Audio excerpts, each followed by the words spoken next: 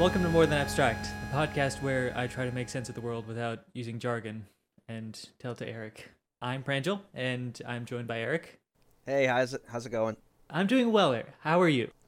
Hanging in here like everybody else. So this week, I'm going to tell you about a possible future rather than a story of something that already happened.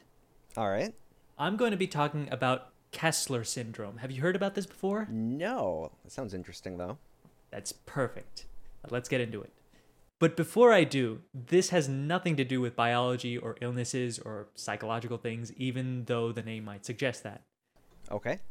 It's kind of weird naming a phenomena syndrome without it being biology related. It would be strange to name something syndrome if it doesn't have anything to do with biology or psych.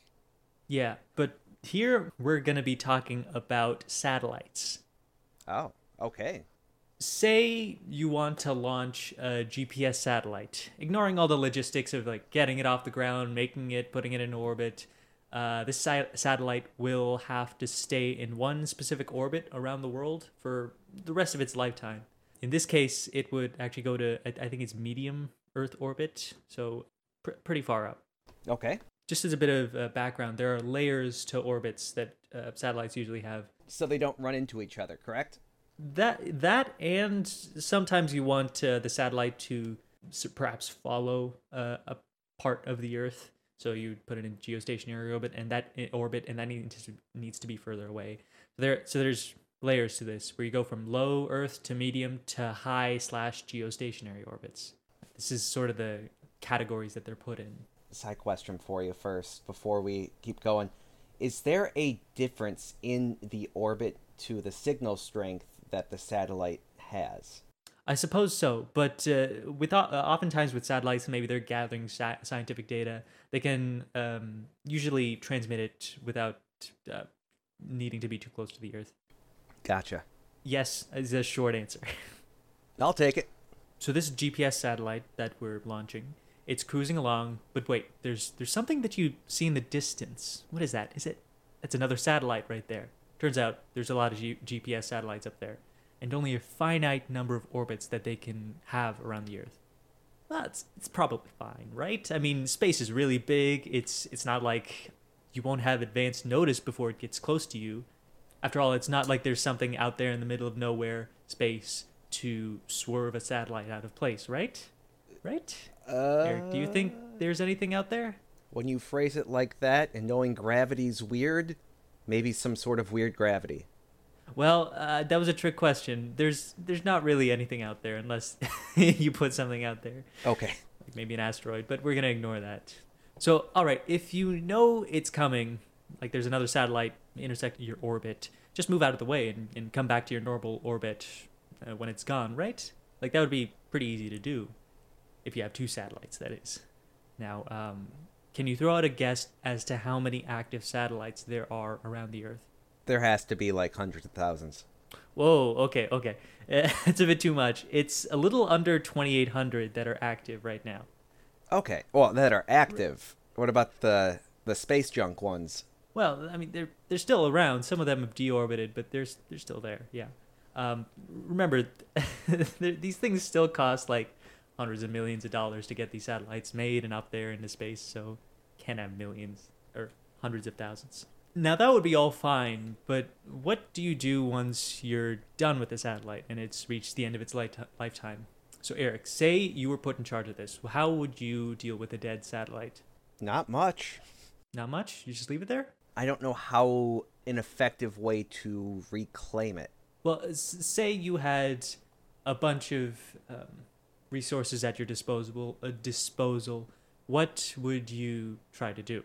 Ideally, if I had a choice and like the ability to do it, I'd love to have a way to recapture it and essentially recycle it.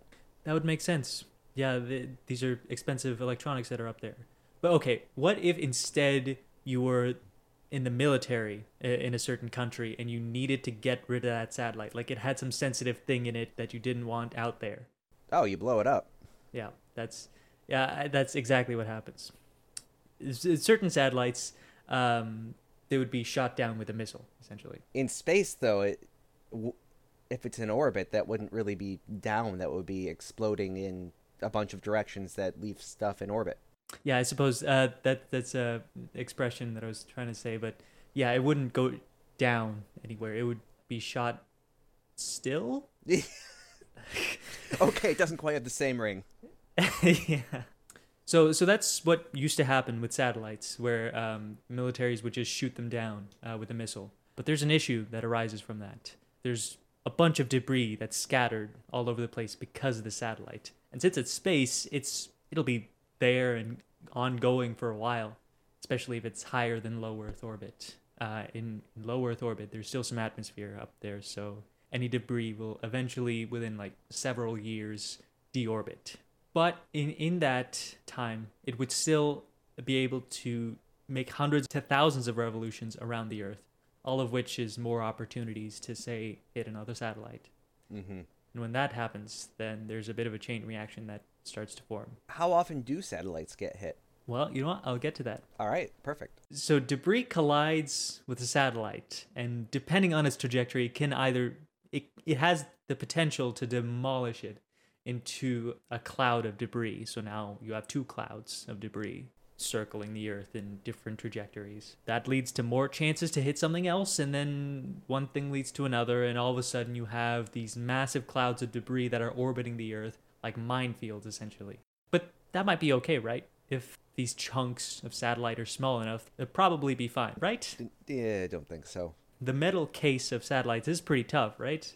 I mean, we do have astronauts up there who can still survive. Right. So let's take the example of a small caliber bullet, something we might expect to be able to do some damage, like a 9mm bullet, for example. Mm-hmm. If you were to put it into low Earth orbit, like any debris might be, it would have more energy than the largest sniper round that's available. Well, you were in the military, but how familiar are you with different types of ammunition? Enough. Okay. So you probably understand that a sniper bullet can absolutely demolish most structures compared to, a 9mm. Right. It has a lot more mass and a lot more velocity. Yeah. So it can penetrate much, much further than a 9mm can. And it has so much kinetic energy to it because of this mass and velocity. And that's really what does all the damage.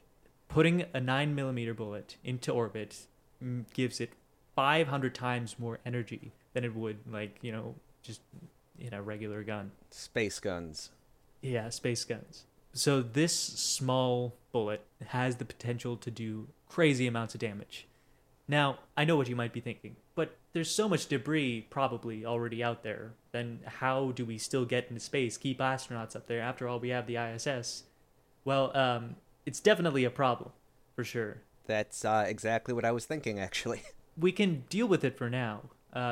There are often times that there's holes in satellites, or perhaps windows of capsules have a little crater in them, which is from debris that hits it. But to try to prevent this from happening, there's a lot of monitoring stations that look for debris that's larger than about 10 centimeters, and there's a massive catalog of them. If you were to take a guess of an order of magnitude of how many pieces of debris there are that are smaller than, say, a centimeter. More than 6. I literally have no idea. Okay, there are hundreds of millions out there. There's so many pieces of debris out there, but a lot of them are small enough that we can just deal with it being like, all right, if we have a window up there and it gets smashed, we'll just take that capsule down and then repair it. So it's not a problem right now. But that would beg the question, has there already been a satellite collision, which, as you asked before? There were, of course, the missiles fired, as I told you before, but 2 satellite collisions actually happen. I think there are a few instances. There aren't very many. There's probably several. So I'll tell you about one where it's so unfortunate because 2 satellites literally T-boned each other almost perfectly. It was a crash between a communication satellite and an out-of-commission Russian satellite. So it was one of those dead satellites that did not deorbit. Right. And before the crash, these 2 satellites would get pretty close, but they were far enough that nothing really happened. they were being tracked closely, and it was decided that the likelihood of them crashing was exceedingly low, so nobody really cared. Till they actually collided and made two clouds of debris. And then people cared a lot. Then people cared a lot. But they were in low Earth orbit, so the good news is there is still some atmosphere up there, and because they were so close to the Earth, they ended up deorbiting, and within about 5 years, 75% of the debris deorbited, and I'd assume by now most of it's gone. So that we literally had the best case scenario out of that. Yeah. Good. The best case scenario. But imagine if this happened to a satellite in geostationary orbit, very far away from the Earth. Right. They would never deorbit. That debris cloud would be there for as long as the Earth is. But the good news is there are some laws from certain countries that require satellites to go to a graveyard orbit once they reach the end of their lifetime. So we might have averted a disaster. Well, if people follow the rules. Oh, if. Yeah. There hasn't been international law to say that a country that launches a satellite needs to do it, needs to plan for its death. Like the U.S., for example, they have this graveyard law where a satellite in geostationary orbit needs to go to a graveyard orbit when it's done. But it's still not internationally recognized. So if some country were thinking of starting a space program but didn't really want to spend all the extra money, they could just cause large debris clouds. And that will doom us all to be trapped on this gravity well that we call home. That's all I have for you, Eric. I do have a question. What is the graveyard orbit? Okay, so say you were in geostationary orbit. If you instead tilted that a little bit, or say expanded the radius a little bit, or decreased it, or whatever, if you designate that as being a dead place where only decommissioned satellites are, then we call that a graveyard orbit, just a bunch of satellites that are dead. Won't that overcrowd eventually or intersect? It will, and there it's okay because they're if they're confined in a relatively narrow ring, then the debris that you would get from collisions there wouldn't be that disruptive. Because it's relegated to that one space only? Yeah, it's relegated to that one space only. But satellites that are in low Earth orbit, they can go in any which way, essentially, and so you can have clouds of debris going anywhere. Because of how much more stable it is out there. Yes, because it's more stable. Okay, I understand what you're saying. All right. Well, that's all I have for you, Eric. I hope this look into our future wasn't too bleak. Well, no, it sounds like we did something to fix it before it became a huge problem. Yeah. Well, some governments did. The U.S. government did.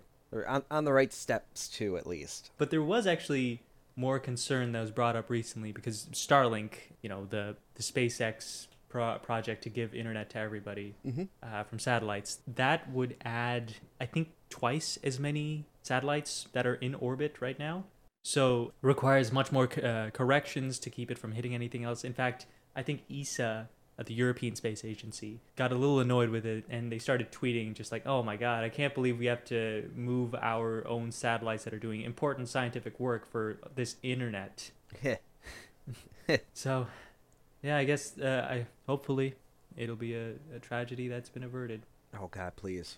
All right, well, if you enjoyed this podcast, feel free to leave a review and subscribe, and you can follow us wherever you get podcasts.